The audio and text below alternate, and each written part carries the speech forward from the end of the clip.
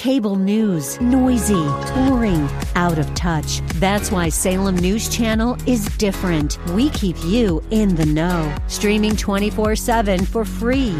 Home to the greatest collection of conservative voices like Dennis Prager, Jay Sekulow, Mike Gallagher, and more. Salem News Channel is unfiltered and unapologetic. Watch anytime, on any screen, at snc.tv and Local Now Channel 525.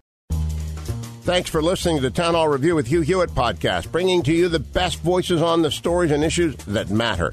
Helping make it all possible is the generous partnership with the Pepperdine Graduate School of Public Policy and ADF, the Alliance Defending Freedom. Here's another piece I'll trust you enjoy. I'm joined now by Arthur Brooks, who I assume is in Cambridge, Massachusetts, as he teaches now at Harvard, and, of course, maybe he's back in D.C. Where are you, Arthur? I am in Brookline, Massachusetts, in my bunker, in my home, which is 2.5 miles from Harvard, so next to Cambridge. Is everybody in the Brooks family fine? Yes, we're all fine. We're all spread out. I have a son who's he's quarantined in Princeton, where he's graduating at what has now become a correspondence school, Princeton University. I have a son who's in the Marine Corps, who is at Parris Island, South Carolina, not allowed to leave, and my daughter's here with us. I was unaware that Princeton was a degree-granting institution. Well, the real question is if any of us are degree-granting institutions at this moment. We're doing all of our classes at Harvard online as well.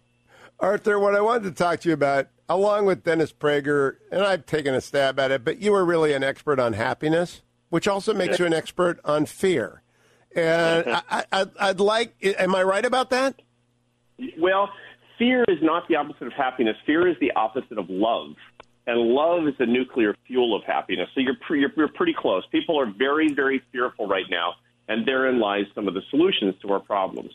That's what I want you. You have the floor. I knew this would be a gold mine of wisdom. Tell us what to do about fear.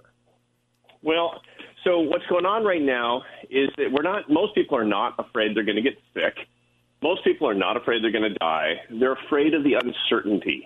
They're afraid of, they know that their stock portfolio is going to come back. They're not so stupid that they're selling their stocks. They know they're not going to retire penniless.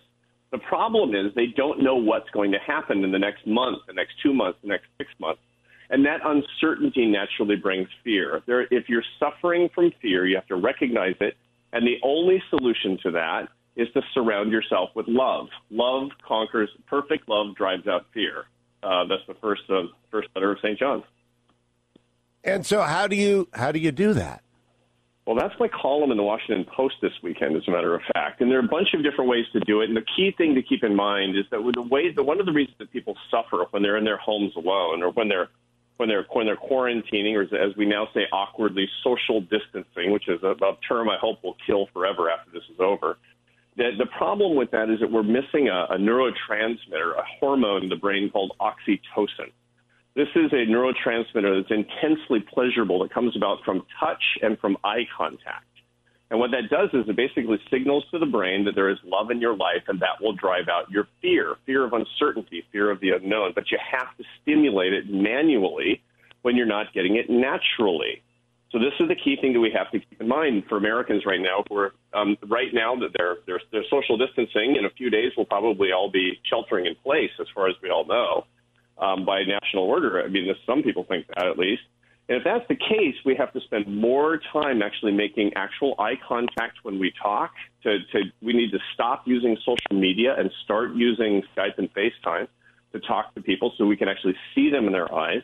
And every person in your house needs therapeutically 20 seconds of hugging every 2 hours. This is a prescription from your social scientist friend, Dr. Arthur Brooks.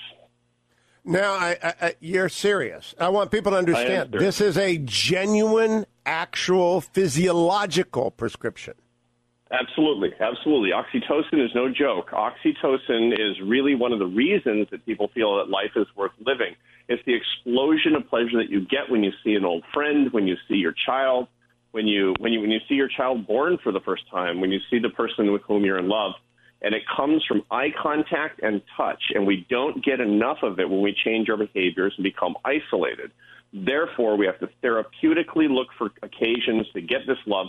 This will make us have a much better time, will be much more comfortable, and most importantly, this is what will eradicate the kind of visceral fear of uncertainty that we're feeling right now. Now, this really makes me worried about seniors who are widows or widowers. You know, I'm always with the fetching Mrs. Hewitt, whether virtually or together. She's on one coast right now. I'm here, but we talk like 20 times a day.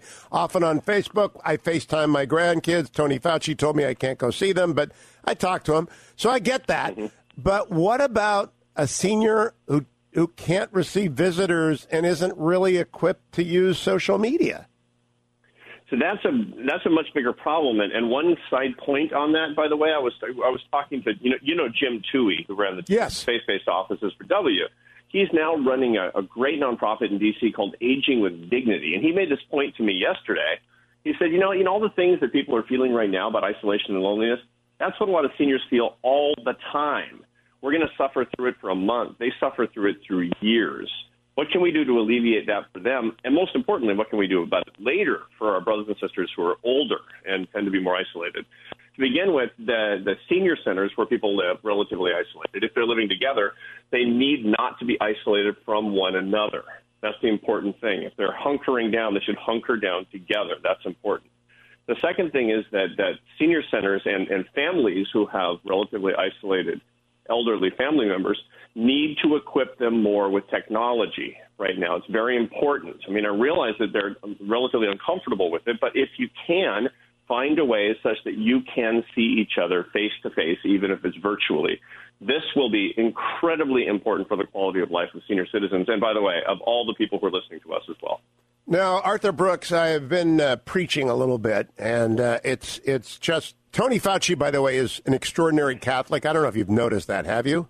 He's just so Catholic. Yeah. He's completely Catholic. And he was great on your show, by the way. He was phenomenal on your show. Yeah, he doesn't care about money. I love the guy. I just love the guy. But he conveyed to me that in the back of my mind, the reason we like him, he's not partisan and he's always kind. And so while we have to flatten the curve of the virus spread, I've taken to saying we also have to flatten the cruelty curve and we have to flatten the partisanship curve during this period of time. And I actually have stayed off of Twitter because I found after one day, it's a cesspool of cruelty. It's not good for people who are alone to go there. Yeah, no, the truth is, it's never good. Even if we don't have a pandemic, even if we're not sheltering in place, stay off social media. The data are in. It's just incontrovertibly true that if you're on Twitter or any social media for more than half an hour a day, the longer you're on it, the lonelier you'll get. It's empty calories. It's like eating French fries and hamburgers when you're hungry. You don't get enough nutrients, so you stay hungry even as you get fatter. Lonely people, they binge on social media and wind up lonelier. The reason that people are so terrible to each other on social media is because they're lonely. This is poison. We need to stay away from it. Now, I also want to talk generally about the media because people listen to you, Arthur. I think our jobs are to ensure, inform, and encourage. That is not typically media in the age in which we live, but to assure that we'll be here tomorrow and America will be free and the world will survive. To inform how to social distance, your term of not preference, but nevertheless useful, and to encourage to what you just did. You've been very encouraging. What do you think media's job is? Media's job right now, of course, is to do the things that we're talking about, but also to give people solutions and to encourage them in a way that does not divide them from one from the other. Remember, if this were a war, if this were World War II, and this is a kind of a war, we would be banding together. The greatest time in American unity in my lifetime was right after 9/11, where people were really banding together, where Democrats and Republicans just realized how stupidly little these differences were. The main reason that we're not achieving that as well as we should right now, I believe, is because there's a profit motive. It's sort of the outrage industrial complex in this country, where people are getting famous and rich and getting clicks and followers on the basis of dividing each other. It's a very profitable business. It's absolutely time in media and politics, and on social media in particular, for people to abandon that and for all the rest of us to rebel, to say, look, no dividers. I'm sorry. You notice that it's not a coincidence that suddenly the country is turning away from politicians. who are being dividers, who are naturally dividers, who are telling us that we need to hate our neighbors. We don't want that right now. And media can play a big role and actually be at the vanguard of changing American culture, of bending the curve of hatred, as you so appropriately pointed out, toward greater unity as we come out of this crisis. It's a cruelty curve. It is Twitter's fentanyl is cruelty. And but the other side of that is, and I want to close on this, the thing that went viral this week that I loved were two youngsters playing cellos outside the window of an older person. Everybody wins. The kids, the senior, and the people who watch the video. We got to encourage that, Arthur. Absolutely. And all of us can find a way to do this.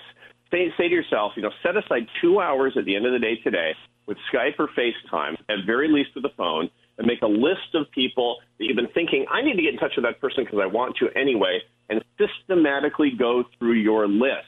You'll be happier. They'll be happier. Who knows? Look, if we're hugging each other more, if there's more direct eye contact, if there's less social media use, if we're more in communication with each other, we could come out of this thing better than we went in as people and as a country. Oh, you made me feel better, Arthur. You're the one of the people I needed to talk to. Thank you, my friend.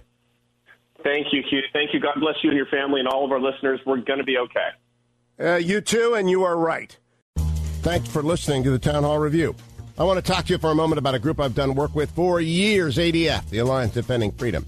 You've seen how your freedom is under attack? Go to townhallreview.com to find out how you can join Alliance Defending Freedom to help ensure the opponents of freedom don't dictate your future. That's townhallreview.com. If you enjoy your podcast, take a moment, tell a friend to subscribe today. This is Lanhee Chen of the Hoover Institution for townhall.com. There's something important that all of us can do to stop the spread of coronavirus. It's not convenient, and it's not necessarily fun, but it will save lives. What is it? Try your best to stay at home. You can still take walks outside with others in your family, shop for essentials, or get takeout from a local restaurant. And there's also plenty we can do to stay connected to others. Check in on your loved ones and friends frequently. Give to people in need in your community supplies for food pantries, financial donations, personal hygiene items. Buy online gift certificates to your favorite local stores and restaurants, and use them when this is over. If you're going to spread anything, spread help, compassion, and humor. Above all, do not panic. Remember, like all outbreaks, this too will eventually end. Focused and united, we can avoid the worst possibilities. It's up to all of us. As a country, we can overcome this crisis together. I'm Lanhee Chen. Publicpolicy.pepperdine.edu